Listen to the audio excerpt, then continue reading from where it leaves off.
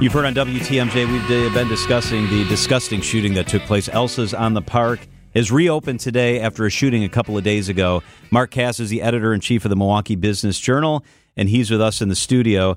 Mark, so I visited you at your offices, which are right above the restaurant. You and I have eaten lunch in the restaurant several times. It's right across from Cathedral Square. Was this shocking for somebody who spends a lot of time down there? Shocking is a good word. I'd say anger right now is a really good word. It's just ridiculous. You think about what goes on there, high-end restaurant, a lot of families in there all day long at night eating dinner, and something like this happens. And, kind of what I've been saying all along is it's really unfair to Elsa's, because now there's going to be a lot of people who are afraid to go to Elsa's, which is crazy. And there's also going to be a lot of people who live in Heartland, who live in Oconomowoc, and Brookfield, and say, I can't come downtown anymore. It's scary down there. I could get shot. And it's just not true. This was a random act. It was a very awful act, obviously, but it's just something it just makes you mad. Now again, I'm not happy when it happens anywhere in Milwaukee. No doubt. It's awful if it happens anywhere. But when it happens right in the heart of the city, it has such a ripple effect on other things.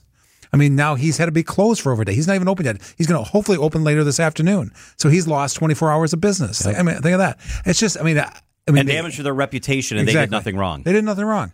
And the waiter who was there, kind of like you and I were talking, a waiter went to work that day. He got shot in the head. There's a lot of great momentum with corporate headquarters of major companies relocating to downtown. Mark, we've talked time and time again about trying to retain local talent, keep them here, grow with the city. And something like this does sort of stunt the momentum of that. It hurts that conversation. 100%. We've had great success with obviously with what's going on here at the Avenue, with Kohl's opening, with all the employers are moving downtown. But yet the number one issue I still hear from CEOs is crime. Has it gotten better?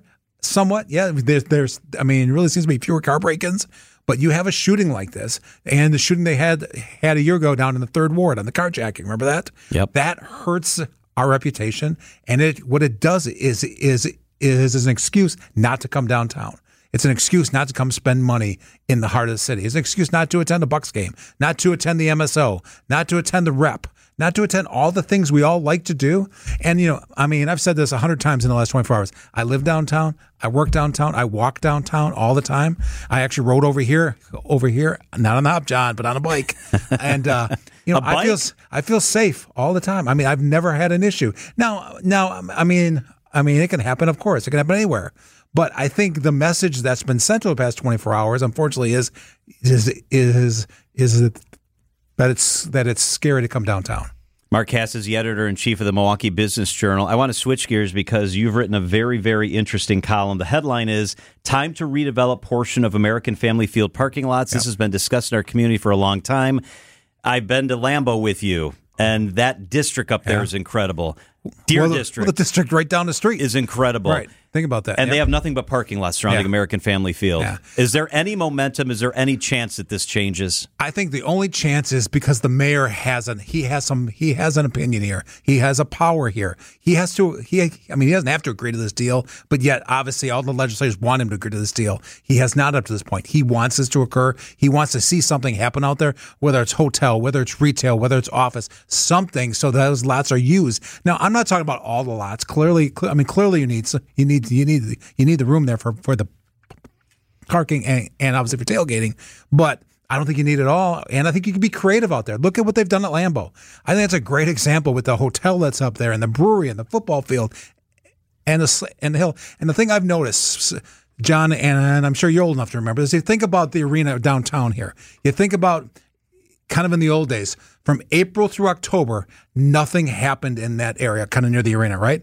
Yep. Now, I go down there on a Wednesday night in June, in July, and August. It's full down there. There's people eating at the restaurant. They're staying at the hotel. They're spending money in that area, and it's created other things. I think if this happened out here, you'd create other things. One of the big differences, of course, the Bucks own all that land, right? So the Brewers don't own the parking lots. How much of a complicating factor is that in the discussion? I think it could get worked out. I think the state. I think the Brewers would like to see it. I'm sorry. I think that everyone around it would like to see something going on there. I think it would help with money. Kind of the mayor's argument is that if you're going to ask me to kind of help with this project, you need to help us. You need to create more sales out there so that creates more revenue. I think that has to be some sort of option because right now it's just a lot of concrete. And I understand it gets used. And, I go back to the thing and actually wrote about in the column. The mayor of Norquist, kind of what he said to me is that the Brewers want to control this because it's money. If you control the lots, you get paid money. If you control the parking lots, I have nowhere else to eat. I have to eat in the stadium. I have to do all my retail shopping in the stadium. I get it, but yet I think it's time to share that. Yeah, the numbers are pretty simple, Mark. They get 12,000 parking spaces out there. Each game generates almost $250,000 if the lot is full. That's $19 million over the course of a season. That's a lot of money. But isn't there a scenario where either you can build parking structures, so you still have the spaces, or you just structure the deal with those establishments around the who are paying rent now, where they're paying rent, and so the Brewers get income that way. Right. To me, this seems like a no-brainer, but the Brewers don't seem to have any interest. No, in this. I think the Brewers. From what they've said, from what they've said, is that it's important to have the parking. It's important to have the ability for fans to tailgate. I get that. I support that. I just think you have to look at other options nowadays. You have to be creative. One of the things you and I hear all the time is, why should we support this deal? Why should we, as a fan, why should we, people that live in Heartland, who live in Brown Deer, why should we support this? Well, maybe if it's helping earn more revenue for the city and for the county, it's going to help. I think it could help them get this approved. So now that the Brewers are asking for money for improvements to the stadium, and it's going to happen in one form or another, no doubt. Is now the time to have this discussion? Because now the book's open. I think the mayor, he's the key to this. Can he get this done? And he has said he wants something to happen out there. And again, can he make this happen as part of saying, I'm not going to agree to this unless you do something out there? This is a key time in this whole process. I don't think he's ever had this much kind of sway on it. This seems so complicated now, Mark, because now also today David Crawley, the county executive, is upset because the proposal for funding the repairs would take away any representation on the district board from the city of Milwaukee and the county of Milwaukee. And they're saying, look, you want us to put money in and now you want to take our seats away on the board. Right. This seems like kind of a big mess. It is. I think, as I've said all along, it's going to get it done, I think, sometime in October, early November, but it ain't going to look like this. There's going to be a lot of changes and stuff to be made. There's still a lot of negotiation has to happen. I've heard the regional thing still. Why only Milwaukee and Milwaukee County? Why not other counties? I'm not sure how far that's going to go. Yeah. But you hear that over and over again. So I think this thing is going to get changed. I think it's going to get done. I think it has to get done. But kind of what will it look like at the end of October? Bigger story: the Brewers clinching the division, or Damian Lillard being traded to the Bucks. Oh man, Lillard! Incredible week. Lillard. I got it. I think that was not expected. I think the thing with the Brewers, you're right, but I kind of expect that to happen. Yeah. You had to be shocked at the Lillard news, Greg. It was out of nowhere. It was out of nowhere. It was a day flipper is what I call it. When's the last time? I was trying to think back to the time when you could say at the beginning of the year that your team is the odds-on favorite to win the championship. Yeah, odds-on favorite. That's unheard of, and kind of what will it mean all year for the team in terms of focus and money spent there? And they sold 200 of his jerseys overnight. Think about that. It's amazing. The Bucks were about to become a pressure cooker with the Giannis decision looming, and I think this reduces the amount of pressure. Well, I also think what happened was, think about the Bucks were kind of becoming. I don't want to say that we kind of got saying, it's the Bucks. They're just going to be good, not great. Well, they kind of just switched the conversation, didn't they? And now you're like, holy cow!